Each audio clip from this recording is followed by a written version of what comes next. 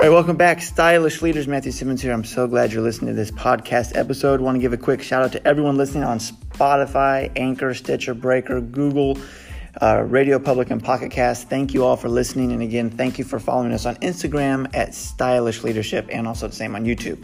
So we're going to do another entrepreneurial spotlight. We're here with Danielle Reed, who's in the finance industry.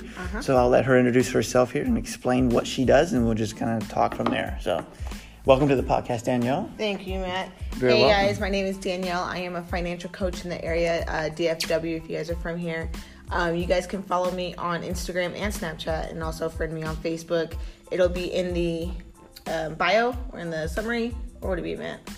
To get with you or to get with... Just to follow me, social media and stuff. We'll put that in the information on this episode, Sounds good. Okay, so a little bit about me. I'm a financial coach. I am located, or my office is located in Grand Prairie, Texas, and I work, I like to focus mainly on millennials because we're often being overlooked, but since we are, the now, we are actually the future, I like to focus on us, but still I don't bypass the older generation, Gen X and all of them, but I do like to teach on investments as well as, the proper of money and finances in general. So excellent. And so what are some things that you notice that are needs for this generation financially? Saving for sure, investments. A lot of millennials nowadays don't believe in, investing for retirement and stuff. They think, I'm too young, so I don't really need to focus on it right now. Not knowing but that the longer you wait, the more you lose out on investing, and the more you have to invest in order to meet your, required goal or whatever goal you want to have at retirement.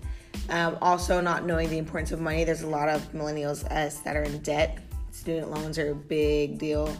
And just they're continuously growing. So that's a big problem that we normally procrastinate on. So, yes, teaching us about that. And as well as, just insurance in general, life insurance, because a lot of us are having children younger, getting married, starting families, and not knowing the importance of insurance. So all over just, financial well-being and education is what we do here.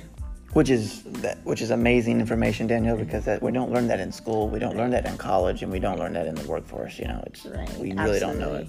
There's whenever we're going to college for business, they teach us, or for finance, they teach us all these things, but a lot of the simple financial tricks that we aren't taught can go a long way, and that's what I'm here to teach. So I love talking to millennials, love, educating them and showing them a better future for tomorrow. So what is some feedback that you get from some of them that you sit with for the first time?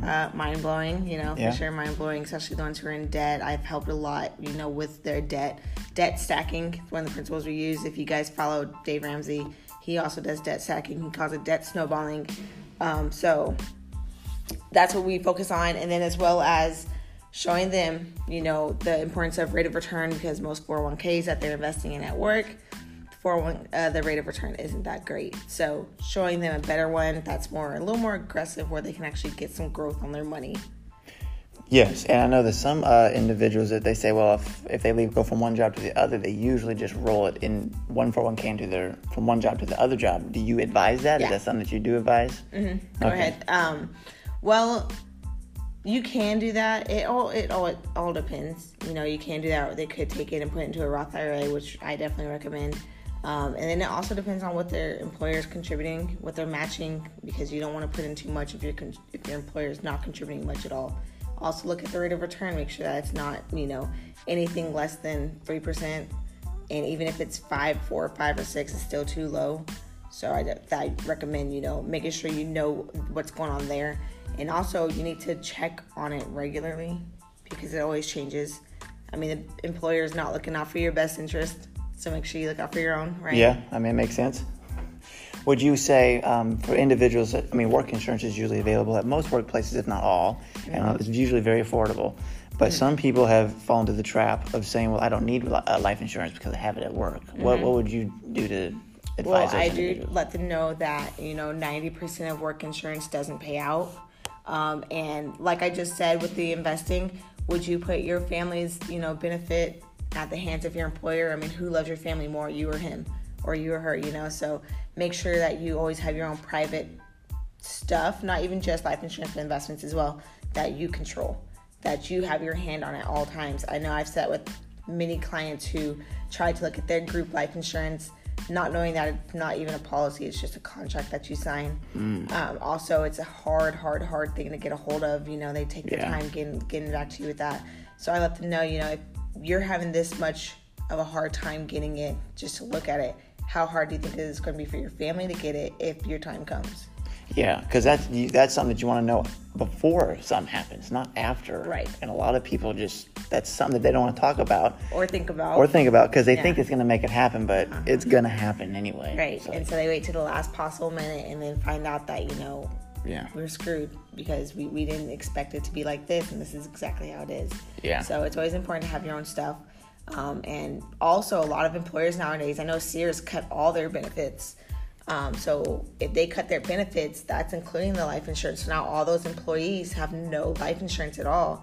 And who knows if anything was to happen, during the time period that they had life insurance through their group, if they had any terminal illness that they were diagnosed with, any health problems. Now that the insurance has been cut from the company, they might not even qualify for insurance outside of it. So. Wow. And a lot of people like to put off insurance until they think that they need it when they get older. But doesn't insurance get more expensive the later in life you go? Absolutely. So it's best to get it the younger you are. 18 is the age you can get it at, personally on your own. And the younger you are, the cheapest it is. I definitely recommend doing term life insurance because you get more bang for your buck. It's definitely a lot more value for, such little amount that you're paying in. I don't really recommend any cash value, and that's something that I would, sit down and talk to my clients about why and actually educate them. But as far as, insurance goes, I recommend term because it's super cheap. The older you get, just ask yourself, when we get older, are we getting healthier as we get older, or does our health start to decline, unfortunately? Yeah, usually it declines. Unfortunately, it declines, right? So it's best to get it when you're young because you never know what's going to happen. I had friends a close friend who has a family now. And when she was pregnant with her little girl, she was diagnosed with lupus. Well, now you don't qualify for it. Right. So it's tough because you have a terminal illness or just an illness in general. So. Yeah, and this is life insurance seems to be a very, for millennials in particular, it seems to be an unheard of topic because it sounds boring, when you think of life insurance, it's just like, what is life insurance? What is insurance? And then you think about retirement, they think about I just want to make money. Right. And but you need to save money. Yeah, and they're like 65, I can't touch this until I'm 65 years old. Yeah, I'm not interested. Hey, I was one of those kids, so I'm not going to, I'm not going to down you guys. I was one of y'all because when I was first setting up my investments for retirement, I was like, man, I'm 18. I'm not going to see this for years and years and years. It's like, I don't really want to do that. But then I realized, that's $100, $200 that I was going to spend elsewhere on shoes, on clothes, on food, anything else. Why not go ahead and set that aside? I'm not going to see it anyways. So just set it aside and get used to it not being there. And you can start here with me. You can start as low as $25. But I recommend, the older you are, obviously the more you're going to have to invest. And same for insurance. It's a boring topic. But, the funny thing about insurance, especially life insurance, is that it's America's best kept secret to creating generational wealth. I don't think people really look at life insurance as a wealth building game plan, more so as a debt. To bury someone. Expense, yeah. It's an expense to bury someone whenever that time comes. But actually, life insurance can also be generational wealth builder. How so? How can it be? So basically, let's say you had $1 million, and this is a huge presentation that I normally don't do over this short period of time. But let's say you had $1 million policy, and let's say when your time comes, that $1 million, the average funeral right now is about $12,000 to $15,000. So the $1 million isn't just going to be towards the funeral. A little chunk is going to be towards there, but also to bring in income, because that's what insurance is. It's basically income replacement. Whoever your breadwinner is, or the husband and the wife, you want to replace their income for basically a period of time. So while you still have all the debt, while you still have the mortgage, while you still have the children, you want to replace whoever's income as if they were still there, even though they're no longer here. That's what insurance is. But let's say you had $1 million policy and you used a portion of it to take care of the income needs, the cash needs, and then you had a chunk left over, put that into an investment. vehicle, preferably like an annuity, to where it can grow, take out another $1 million policy or a $5 million policy on yourself, and so on and so on. That's how you create that wealth. That's why the Jewish community is the richest community in America, because they understand how life insurance can be a wealth building asset. So and these are the kind of information tools, informative tools that most Americans don't know. And then you start hearing things. You've heard things in the news for the past 6 years. It seems like, the 1%, Occupy Wall Street was just dogging the 1%. But if you look at the statistics, show that the 1%, just to be in the 1% in this nation, is to make roughly between $400,000 to $500,000 a year. So it's not. At first that might sound like that's a very large number, but if you really just reconsider it, that's not a whole lot of money. If you really apply yourself in entrepreneurship and in business, it's really not a whole lot of money. And particularly if you invest well and save well. And they use these principles. It's not a lack of, people aren't withholding money from people. They just are not aware of the wisdom that's out there, right? Which is what this podcast is for, is these tips. Yeah.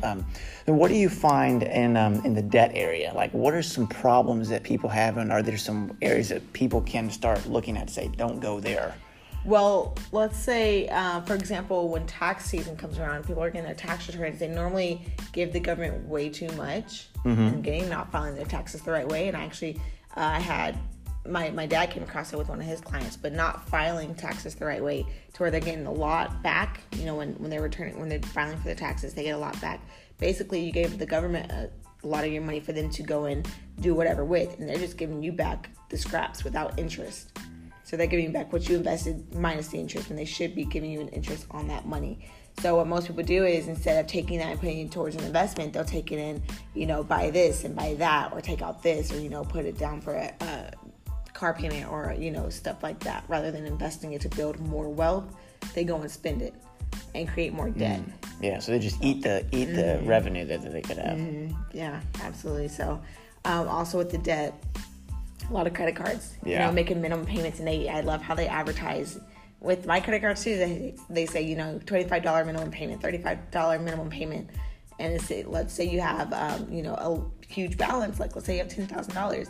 $25 minimum payment every month is not going to pay that off on time. Yeah. And so that's where the debt stacking comes in, where you actually want to raise the payment just a little bit, and then once you pay off that card, use that same amount of payment and add it to the next one.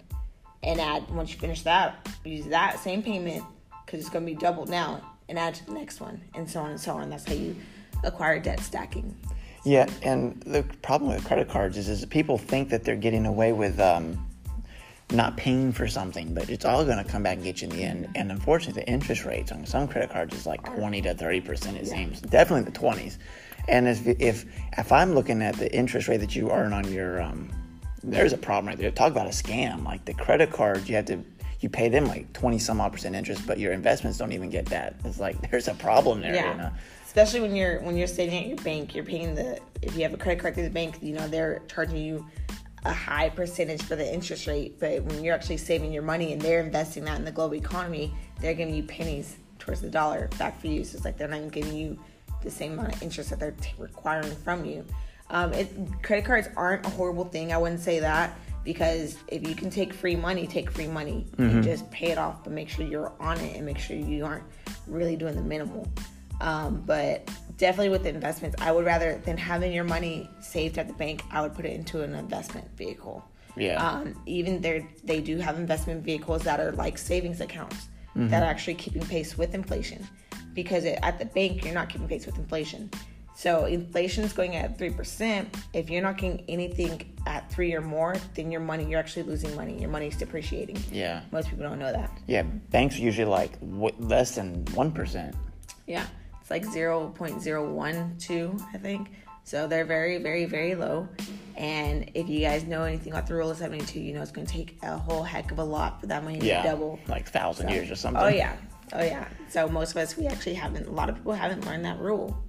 So that's a big deal. And so I love being able to sit down with people and educate them, and just seeing them have that wow moment, and then like, oh my gosh, I didn't know that this could happen like this. I didn't know that I would be able to achieve this amount of income or this amount of my savings, So it's just a great feeling when you can sit down with somebody and show them that. Yeah, because, I mean, things compound. People don't realize that. People are so into the adding and subtracting principle, but really things multiply, good and bad. And people see the multiplication process in the compounding of their credit cards, but that can also apply to the gaining money in everything.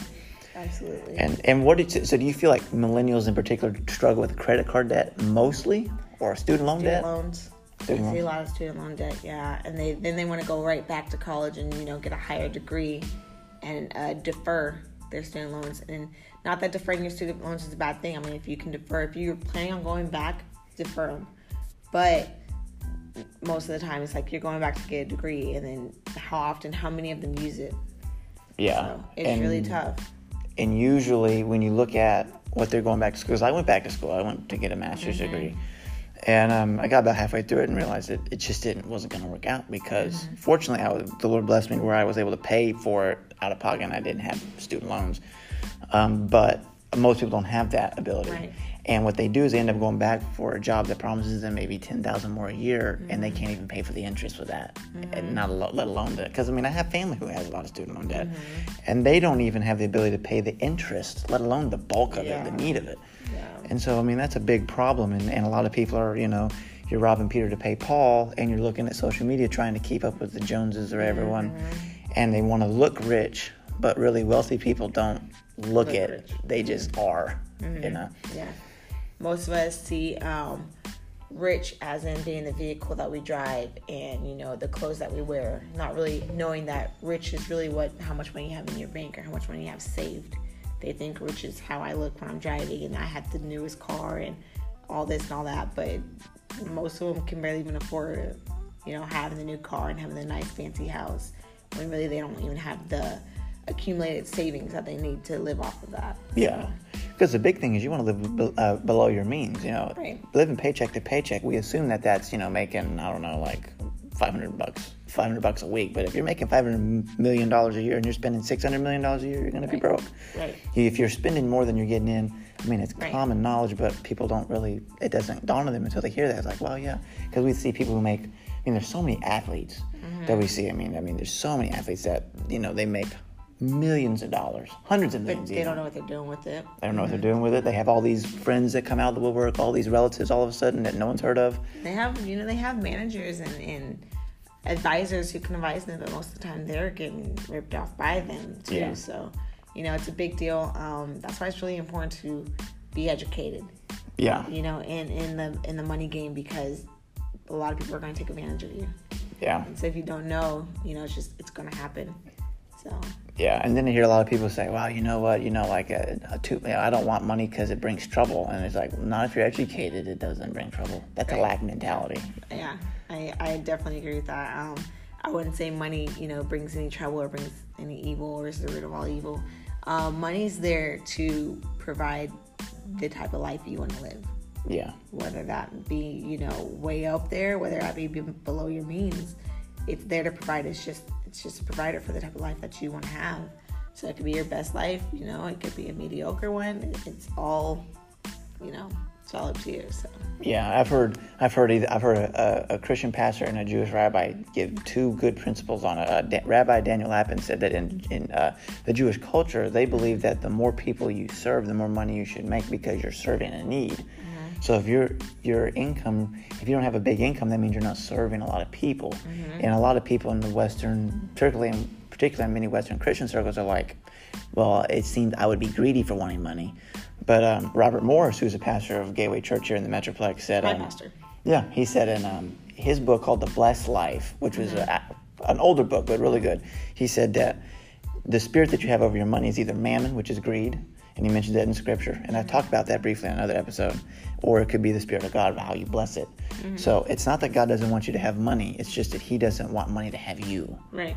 And a lot of people disconnect. So when we talk about money, they just turn off it because they either see some people abusing it in either the secular world or the Christian world, manipulating it, or they just don't understand the principles. So they just look at money as an evil thing, when in reality it's just a tool to get things done. So a lot of people just try to. There's no glamour and there's no feel-good story in being broke. It just isn't. You know, God wants you to be successful to fund His kingdom on earth. Right. And these are principles that you can see that you can apply. He talks about it. Yeah. He talks about it too. So I know he had, there was one verse I was reading where he had three followers, and they each had, I think it was 10,000. And one of them took it and basically, in our terms, invested it and doubled the money. And the second one also invested it. It wasn't as much, but he also had a good investment on it. And the third one decided to be safe and conservative and save what God gave him and put it, you know, like in his mattress where it didn't grow at all. And actually, he was frowned upon because he did that. And God's like, don't take my money and not do anything with it. Yeah. You need to invest it and grow the money.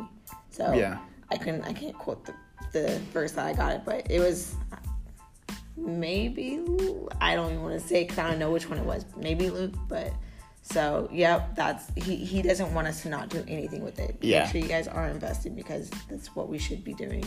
Yeah, he who is faithful with little will be faithful with much. And if you look at what happened there, the one with the 10 talents.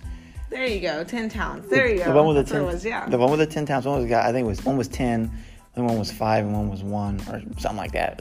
Yeah. Because I know he gave the one with 10 the other guys. So yeah.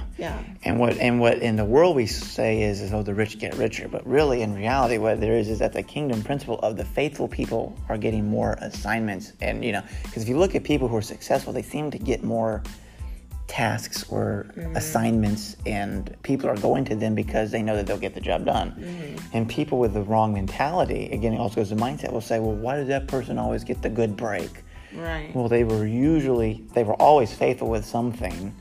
And if you're going to, like, okay, so for instance, I'll use a sports analogy, basketball.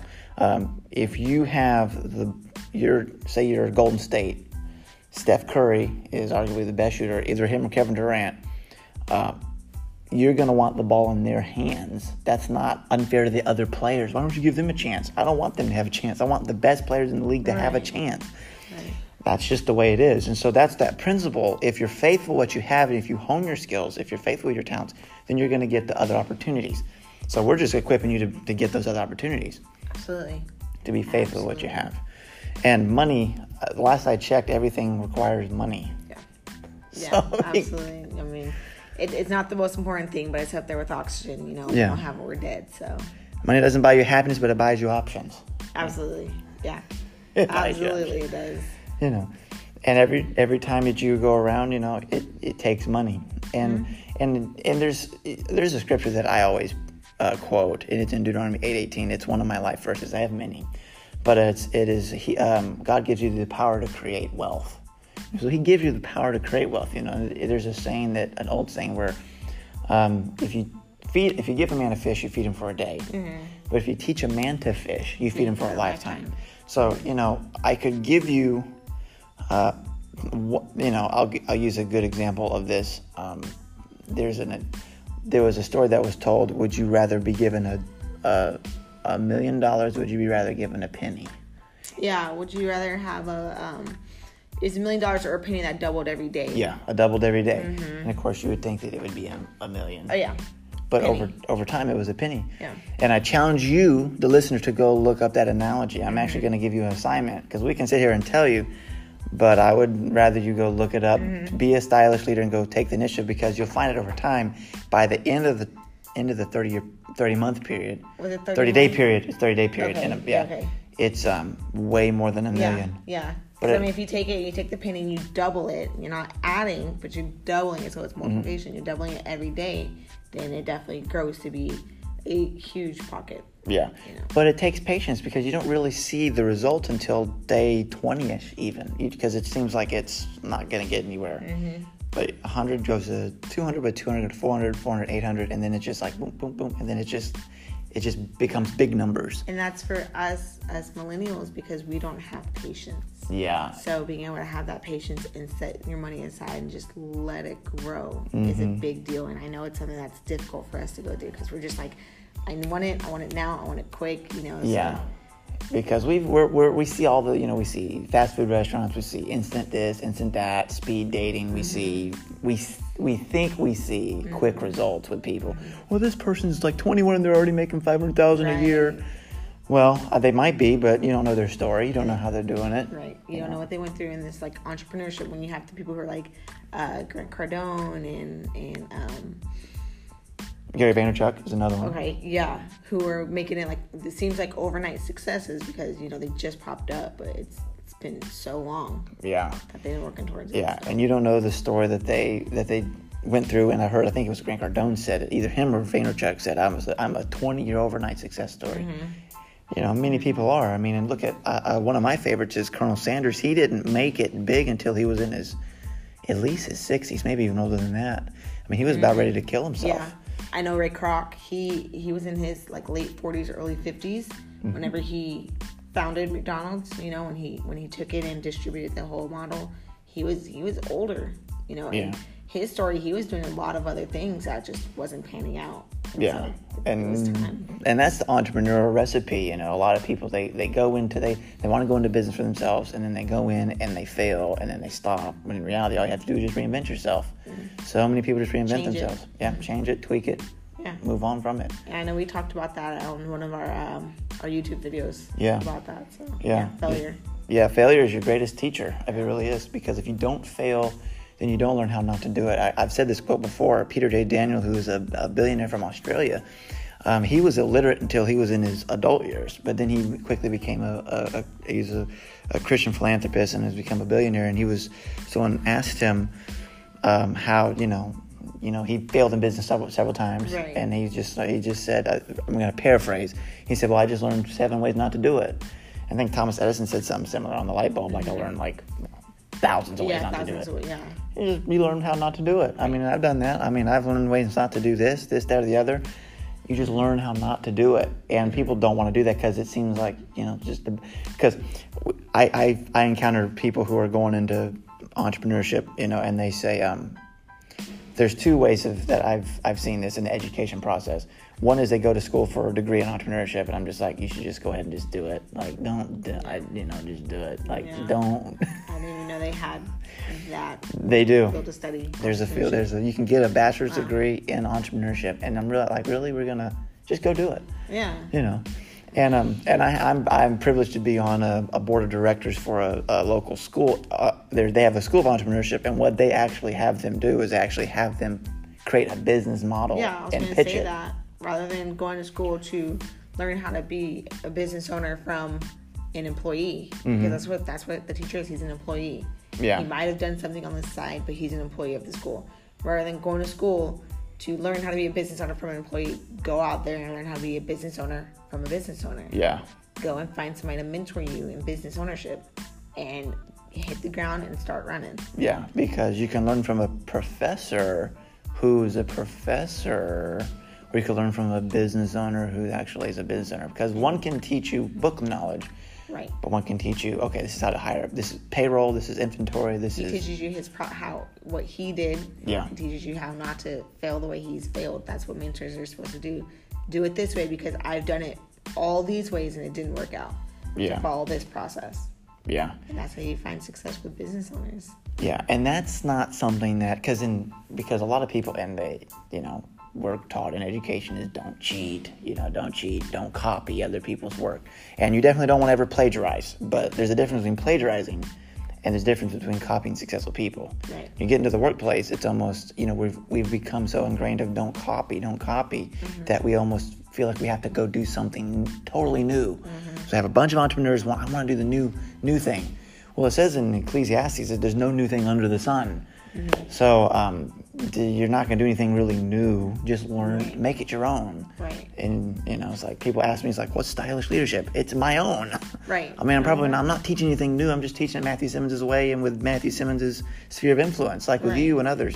Yeah. I'm just doing it, and I'm learning from others. I'm not trying to do something new. God gave me an idea, and I'm just doing it my own way. Absolutely. You just go do it. So don't be afraid to take from other people and glean. And do what you can do with other people's information. And don't be afraid to fail. Just use failure as a stepping stone or your stepping stones to success. Yeah. That's all failure is. Fail multiple times. And then one of those times is just going to hit you where you explode to your success. Yeah, because one of these days it's just going to be like catching lightning in a bottle, and you don't know when that moment's going to be. And that gets me fired up because, you get discouraged. And as an entrepreneur, many of your entrepreneurs are leaders, you're going to, it's automatic. Yeah. It's going to happen. I mean, there's that little graph that says your success, what we think success is just straight to the top, but it's really this jaggled mess and backwards and all, Yeah, and I've seen one with the glacier. Yeah. Like the glacier is super pointy, but you don't see what's underneath, getting it up there, so. Yeah, there's a lot of, and then another one that I like is the grass is always greener on the other side of the fence because there's a reason, what makes grass green. Yeah. So you just have to understand that don't wish to be somebody else, just be faithful what you have. Ultimately, it's your money. We're going to go back on the money thing, since this is more of the finance piece of stylish leadership. Right. You want to look at how are you faithful with your money, because a lot of people say, and we talked about this in some of our videos, is giving. Like people who, give your way to success, give your way to resource and to wealth, because God will bless a cheerful giver. But you look at it, you can't be, people say, I will start giving or I'll start tithing when I'm rich. But really, God's saying that's a mindset. If you can't give when you have $100, you're not going to give when you have $100 billion. You're just going to, and plus you're going to always want more money. And I just recently watched the movie Aladdin with Will Smith in it. How was it? It was very good. And I don't want to give it away, but there was one principle in there that he said, I'm going to say it this way because I don't want to give it away, but he said, don't wish for money because you're never going to be happy there. But what he was saying is don't wish for the wrong reasons. And not saying money's bad. And that's all I'm going to say because you might not have seen the movie at the time of the release of this. Yeah. But if you have, then you'll understand what I mean. Yeah. Basically, his point is don't look for money to fulfill you. Money for selfish reasons is bad. Yeah, is bad, not it itself. And so that's what we want to, but again, that's all an education process. And if you are educated on how it works, then it's the same thing with water, same thing with fire. Water can bring you life, but it can also kill you. Fire can warm you, but it can also destroy. So it's just how you use it. So it's the same thing with money. It's just how you use it. Absolutely.